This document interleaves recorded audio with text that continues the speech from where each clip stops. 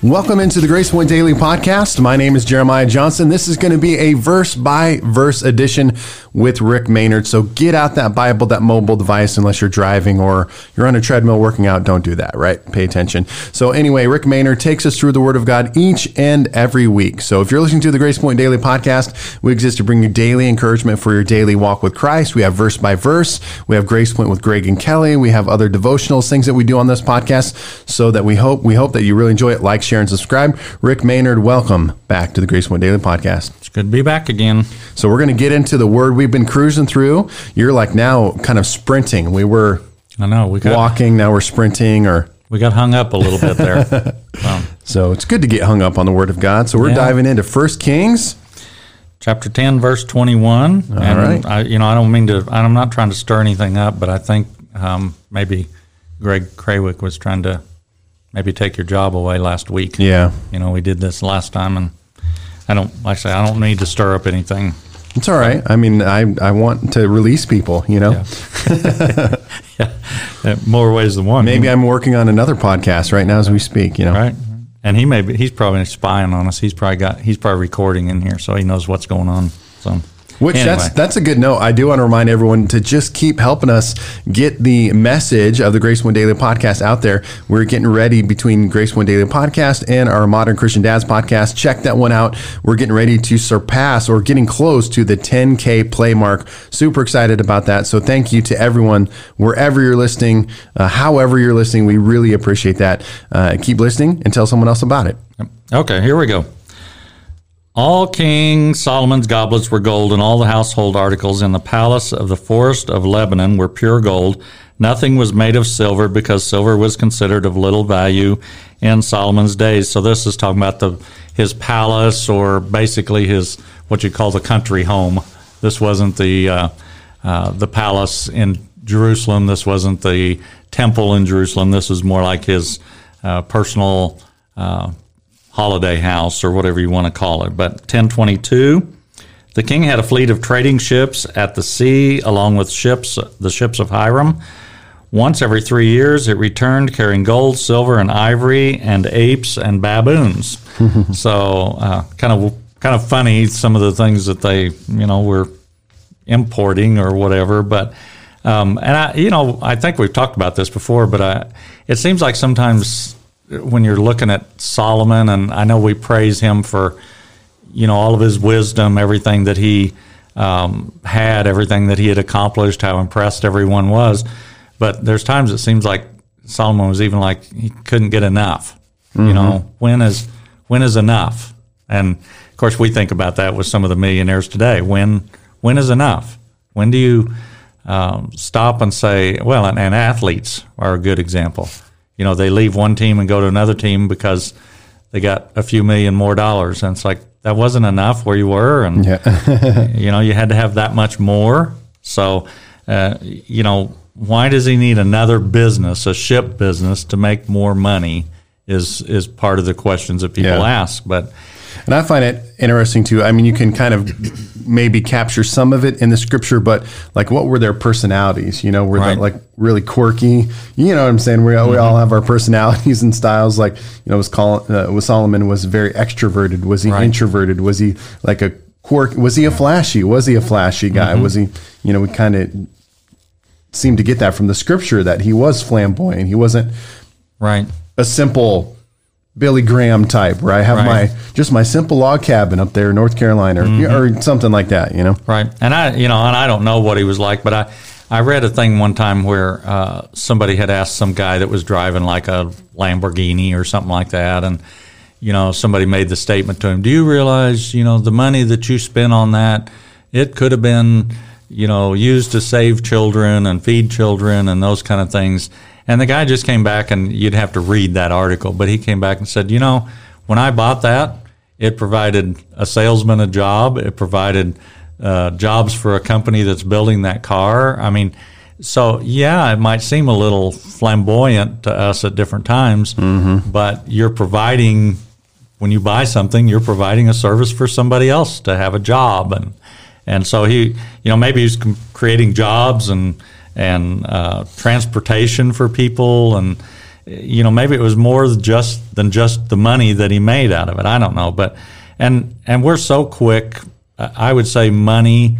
I mean, we talk about the evils of money, but also it's one of those things that we make the most judgments about people. Mm-hmm. We look at the house they live in, the car they drive, all these different things that we look at and make judgments, and the preacher, they used to say you need to keep the preacher poor. Having a rich preacher is just not of God. He drives too nice of a car, he has too nice of a house, his clothes are too nice, and I've heard pastors talk about it before. They'd be maybe wearing a $500 suit and then asking for money, to be donated or something. And, he would, and a $500 suit's probably not an expensive suit. But anyway, he would say, you know what, somebody gave me that.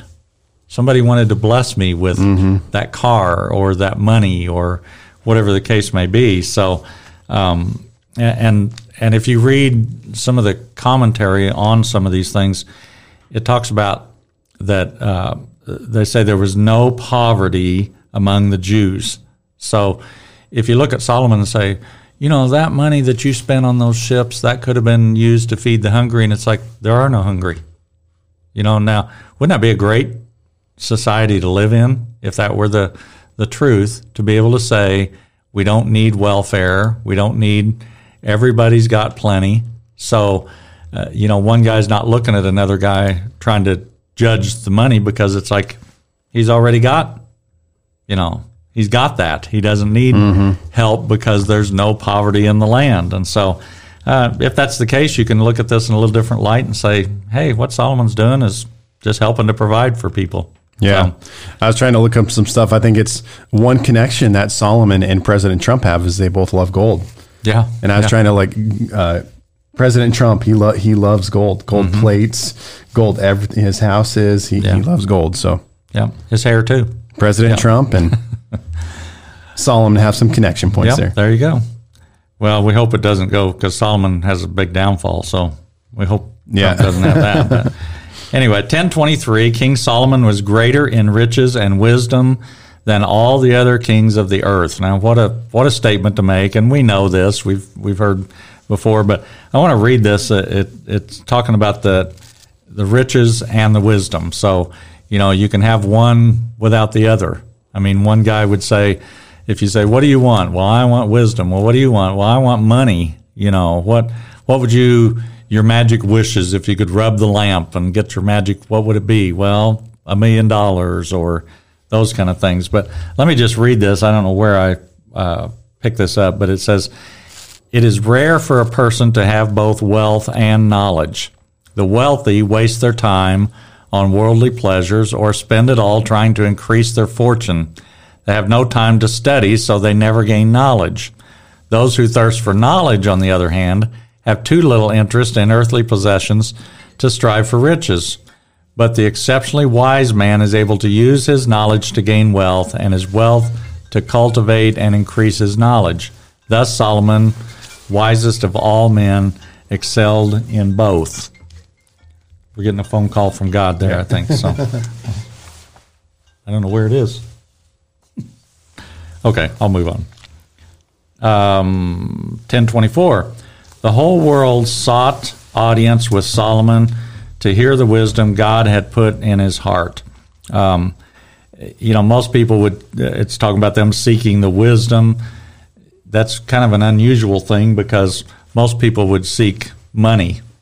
They come to Solomon, hey, how did you make all your money? And can you teach me some of that so I can make money? And so people get caught up with the money.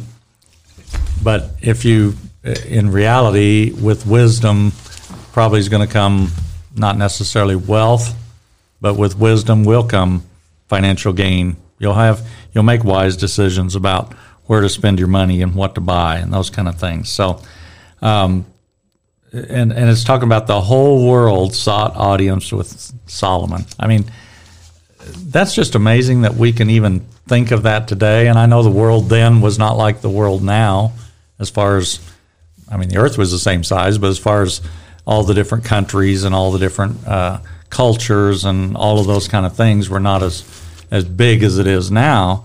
But still, to think in our culture, people aren't going to call, one president doesn't call another president and say, man, you're doing a really good job. How do you do that there? How do you make that work? Because we're all so proud now that we don't want to ask, right. For advice from anyone. But 1025, year after year, everyone who came brought a gift, articles of silver and gold, robes, weapons, and spices, and horses and mules. I mean, it's just, and again, people are looking at Solomon like he's still worthy of more. Yeah. I mean, he was a rich hoarder. Yeah, yeah, he was. But I think about, with God, it's a little bit like the same thing with us bringing, because we would say, well, what can I bring to God? He already owns everything. But he still wants, I don't mean to get into money, but he wants us to pay our tithes. I mean, he wants us to love him, to bring the gift of praise, the gift of sacrifice, the gift of worship. He still wants things, even though he really owns everything. Yeah. And so I've never really heard too many people associate Solomon with God, but it is a principle of bringing something to someone who already has everything, but you still feel like he's worthy of what little I have. He's still worthy of a gift from me. And so, and I love it because it says year after year, Solomon, he wasn't a flash in the pan. Where he comes to fame and then all of a sudden he's gone. This is year after year. Yeah, greater than 15 minutes of fame, if you will. Right. And so, and wasn't again, just a one-hit wonder. Yeah.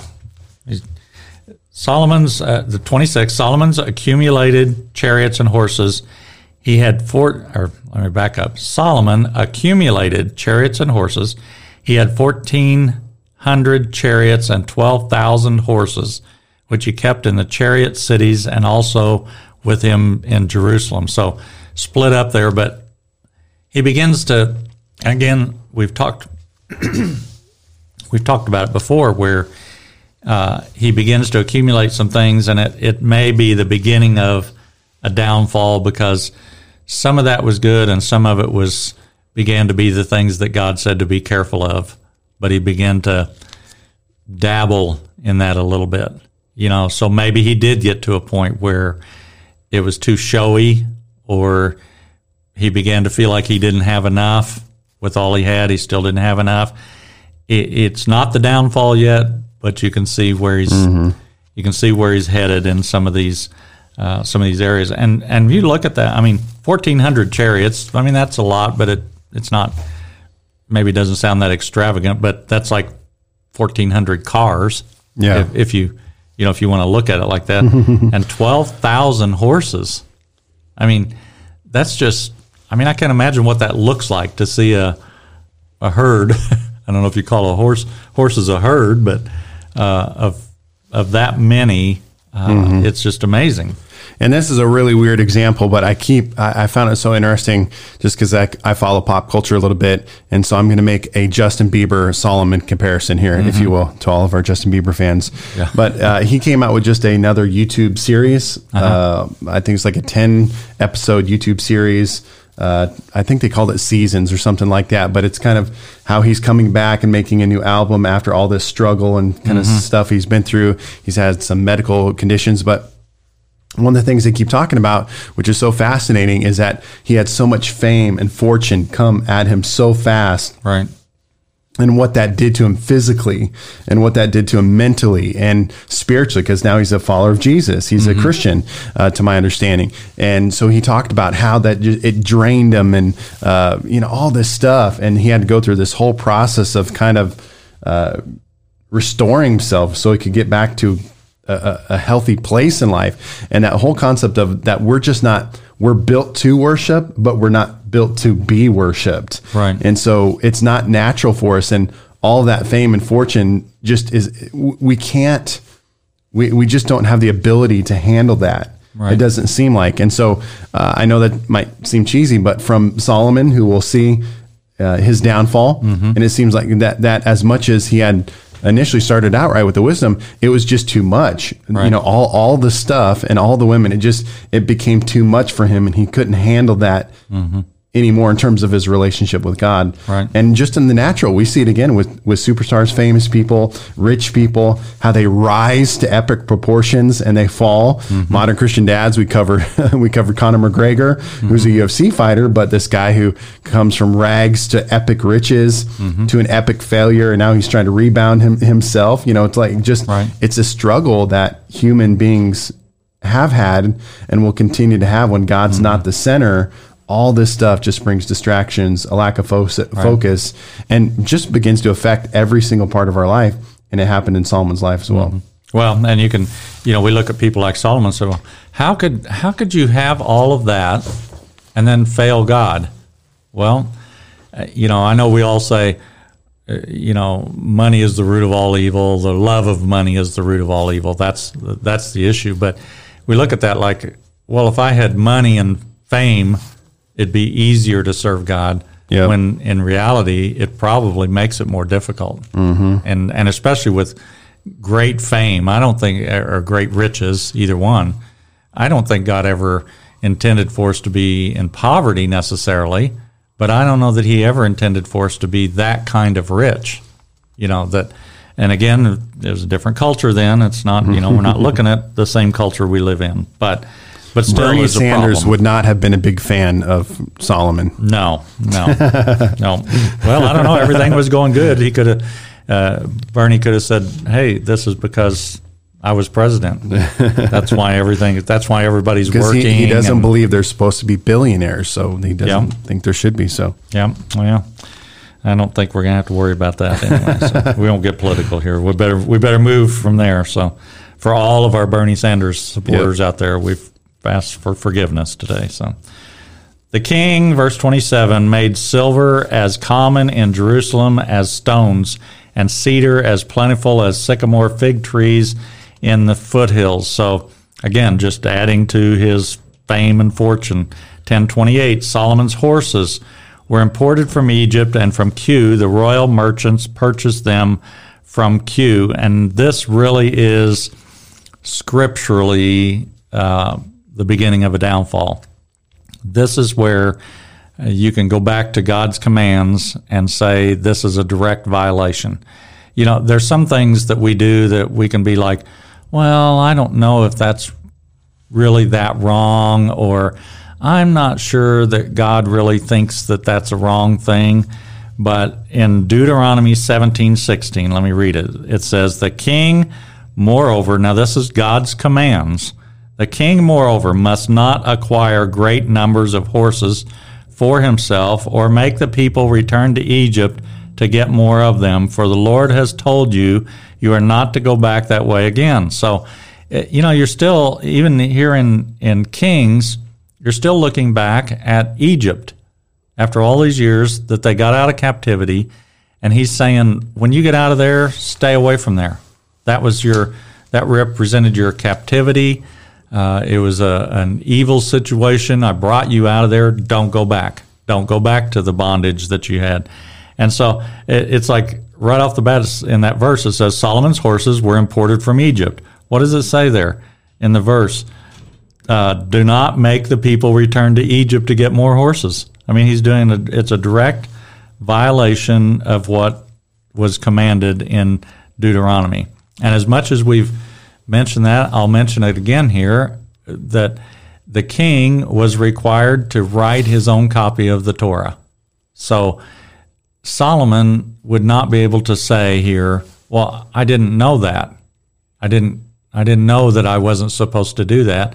Mm-hmm. The king would write his own copy of those first 5 books of the law, and there would be a scribe standing over him to make sure that he didn't, make a mistake, so that it would change the meaning. We have people who say, well, if you move the comma over here, then that changes the meaning. I've used that example of repent and be baptized, because some people believe that water baptism is a necessity to salvation, because it says, how can I be saved? Repent and be baptized. Well, then somebody else will say, well, but there's a comma in there. Repent, comma, and be baptized. So like repent is what you do to be saved, and be baptized is something you do later. So just because of a comma or a lack of a comma, some people will say, I mean, really, it does change a whole denomination with one little phrase. And so what he's done here, he can't say, I didn't know. He has his own copy. He actually hand wrote it. It's almost like signing a contract, because somebody could come back if he tried to say, well, I didn't know I wasn't supposed to do that. Somebody could come back and say, get out your copy of the Torah and look at, Deuteronomy 17:16. I mean, it wasn't numbered then, but look at that and see what it says. There would be no denying. And we do the same thing. We can say all we want to. Well, I don't see anything wrong with that. Well, maybe you should get out your copy, not necessarily handwritten, but get out your copy and see what it says. And it's like, oh, well, okay, I kind of forgot about that part of it. So I've told my Sunday school class, one of my goals in life, I'm going to have a handwritten Bible before I die. And I started it just from Genesis at one point, and I think I got through, several books. And then as I teach, I write down all my scripture. So I've got 1st and 2nd Samuel, 1st Kings, Joshua, Judges, Ruth, Esther. I've got all those handwritten, Genesis, Exodus, Leviticus. So I've got a really good start on it. But someday I'm going to be able to lay claim to the fact that I've actually handwritten the Bible, not only read it, but that I've actually handwritten it. So you're Jewish. Just do the Torah. You're fine. Well, yeah, okay. Yeah. And I'm a king. You'll call it good there. Yeah, I'm a legend in my own mind.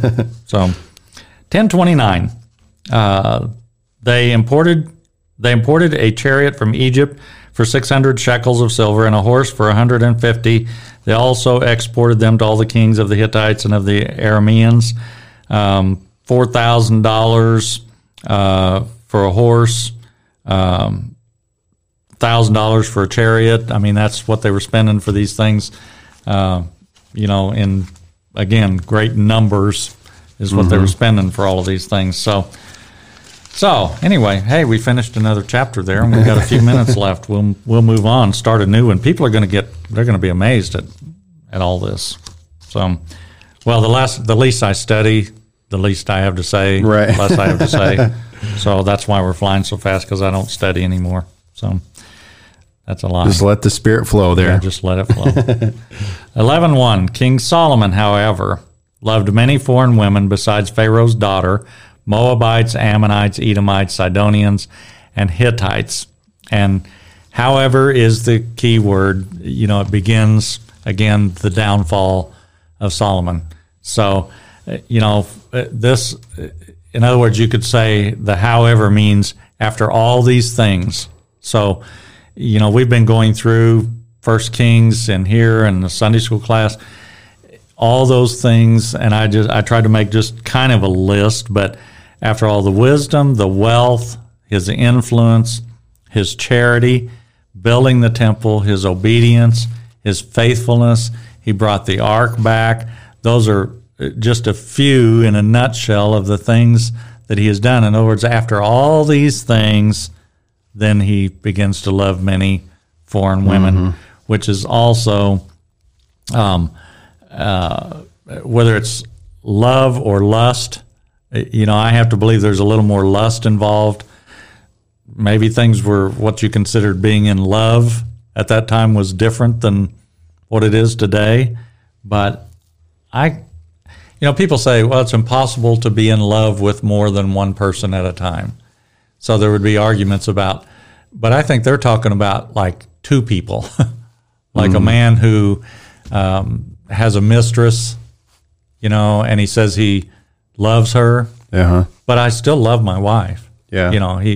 They try to claim that love for two, where Solomon, it starts talking about these numbers just growing, that he has love for, I I have my doubts that it's a love as much as it is a lust. Compartmentalization can only go so far. Yeah. That's a lot of extra compartments to put there. Right. But that's, like it's just, and this is where interesting, this is not Modern Christian Dads, so this is dude talk now, but man, the power of a woman really for men. Right. I mean, we see this in our culture today. We see again, I follow culture news, Harvey Weinstein, a guy like that who just, rich, powerful, has everything, had a beautiful wife actually, who was like an actress, that kind of thing. But now just, all of these women, just woman upon woman upon woman upon woman that, allegedly or whatever actually been proven guilty. So we can say that now, according to the court of law,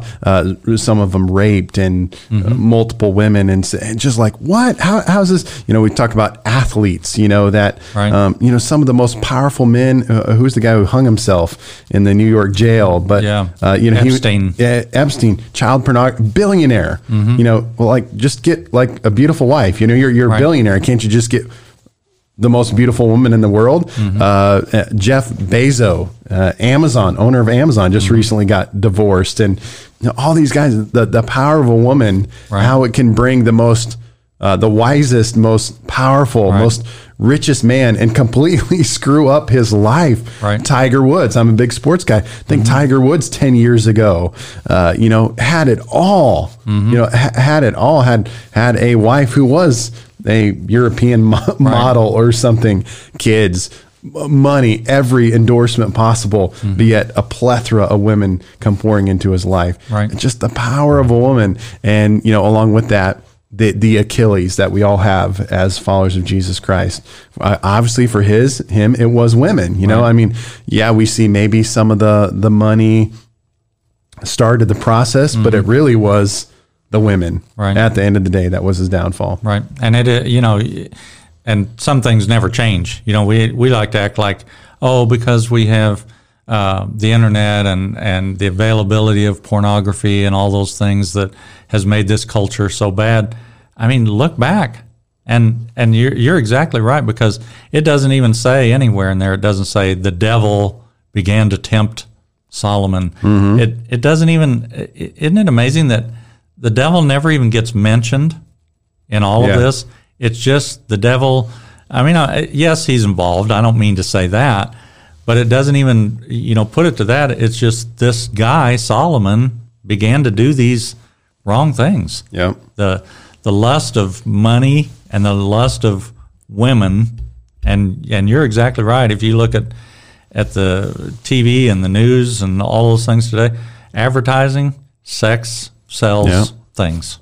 I mean, that's the way it is. And so you're right. These guys that have everything, and how in the world, but it's because they have everything, and, but the want for more, it's always more. So let me just read. We read the verse about the horses. Let me just read the verse. Deuteronomy 17:17. And these are the commands for the king. He must not take many wives, or his heart will be led astray. He must not accumulate large amounts of silver and gold. So it just said he's not supposed to have a lot of horses, and he has horses. He's not supposed to have a lot of silver and gold, and he has silver and gold. And he's not supposed to take women, and he takes women. And it says, and the one thing with the women, it says not to take many wives. And why? Because his heart will be led astray. It doesn't even really talk about why he can't have horses, why he can't have silver and gold, but it does talk about the women, because they're going to lead your heart astray. I mean, these are rules without reason, and that's what so many people don't get with God. They think God owes us an explanation. So when God says, in this case, you can't have many horses, well, a lot of us would say, well, but why is that going to hurt me to have a lot of horses? So they go ahead and get the horses. Like that's not going to, it must not be what he meant. I think that's what people, or that was for someone else. And then the gold, well, yeah, but I'm using, if I had money, I'd use it for God. So all that gold and silver, I'm going to use it for God. So that makes it okay with God. And it's like, but he said not to do that. I mean, that's what we don't get sometimes. It's plain and simple, and he doesn't have to explain it to us. Yeah. We walked through this at our membership class the other day, or we were prepping for a membership class at our local church. And so one of the questions that we, as a staff, and not you, but one of our other deacons, was talking through was our Constitution and bylaws, which is just like, this governing document of the church. Basically kind of was saying, you can't smoke, you can't drink, you can't, it was really kind of sounded legalistic a little bit as you read it. And some of them were like, well, what if someone who is in the church and they're coming out of, they're trying to break the addiction of smoking. Are we just going to X them off because it says no smoking? And so we're kind of just going back and forth, and I was just like, well, here's how I would explain it. The simplest way that I could explain it to someone who would come to our church is like, our church is really focused on how much we can give to God and not much how much we can get away with. That's kind of our overall take on a lot of things, substances, things that nature, where it's like, well, does it specifically say that in the Bible that I can't do this? But it's really more like, is that thing going to draw us closer to the Lord, and am I willing to give it up anyway? Or so just a simple question I think we can take into our practical life on a regular basis.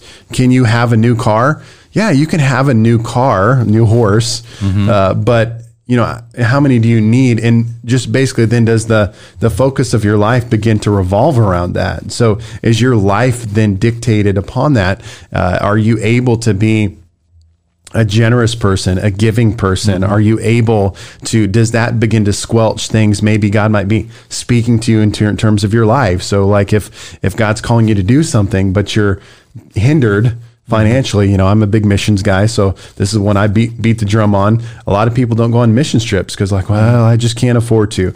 Well, why can't you afford to? If I really sat down with your budget, well, you got credit card debt, you got a car payment, you got a cable bill that's $150, you got all these things. We probably could, if we really worked it out, we could probably eliminate some of these things, and it would give you a greater ability to be more available to God and his plans and his purposes in your life. I know that's not a hot take for everyone. And again, it's not, the goal isn't to say not have a new car, but just those types of things. It's like, Solomon, you could have a baboon, you can have an ape, but it seems like the accumulation or the cumulative effect of all these things is the inching away. It's hard to be focused on God when you just keep filling your life with more and more stuff that really doesn't seem to have a lot to do with him. The problem everybody wants is when and maybe, again, we don't know Solomon's personality. We don't know what his response was, but if somebody today says, if the scripture was written today and said, thou shalt not accumulate many cars. Well, so then my question, if I begin to do that, well, I know I've got 100 cars, but that's not too many. So how many is too many? Again, it goes back to what you were just saying. Can I have this many? Can I have this many and be okay? And it's relevant to the guy who can't afford one car, then the 100 that you have seems extravagant. To the guy who's got 1,000 cars, the 100 doesn't seem extravagant. So it's pretty relevant to things. But the one thing that he said here is not take many wives. And why? Because your heart will be led astray. That was the bottom line. It wasn't because if you gain all this stuff, it's going to cause poverty, it's going to cause discord among people. There wasn't all those kind of reasons. He flat out said, in other words, this rule is for your protection because your heart's going to get led astray. And I know the conversation because I've probably said it myself in different scenarios, but as our statement would be, even when God says don't do something, we want to qualify it and say, well, so it would be okay if I had many wives as long as I didn't let my heart go astray. Instead of saying, God said your heart will go astray, instead of looking at it, we think we can control our heart. So I won't, we've talked about it a little bit today, but the whole sexual issues, we look at being around other women and saying, well, it's okay to flirt as long as I don't carry it. So it goes back to kind of with Solomon. Well, it's okay for me to have many wives as long as my heart doesn't go astray. Then I'm not really violating the command, because that's God's reasoning here. So I'm going to have all these wives, but they won't make my heart go astray.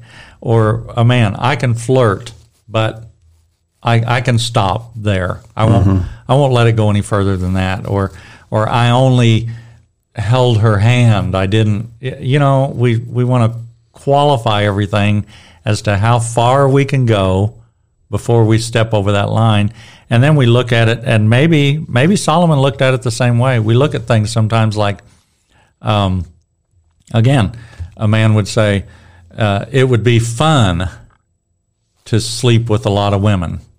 That would be a good time, in other words. And so we use that like, well, God wouldn't want me to not have a good time. I mean, we start making all the excuses to allow us. In other words, I won't let it go too far. And even the guideline of the day, we'll finish with this, but even the guideline of the day, there was a Mishnah, which is, it's a take on the law. In other words, if you read some of the Mishnah, it will say, according to this rabbi, this is his interpretation. According to this rabbi, this is his interpretation.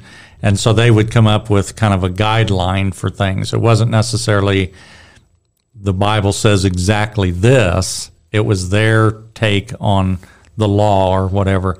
And even in there, they came up with a number of 18 wives, that you could have 18 wives. And so for Solomon, when it says not to take many wives, even if he could say, well, the Mishnah said you can have 18, I mean, how far above? I mean, even if he had stopped there, at least he could have said, right. Well, I'm within the law of the day. But he was so extravagant with the horses, the gold, and now the women. It was the extravagance of those things, not that he couldn't have some horses, not that even maybe that he couldn't have had 18 wives, probably not under God's law, but under what you'd say the law of the day would allow him 18, but extravagance in that, it was never enough. So huge revelation, shocking by Rick Maynard. We can have 18 wives. I think that was the there you go. Point. Yeah, but who would want to?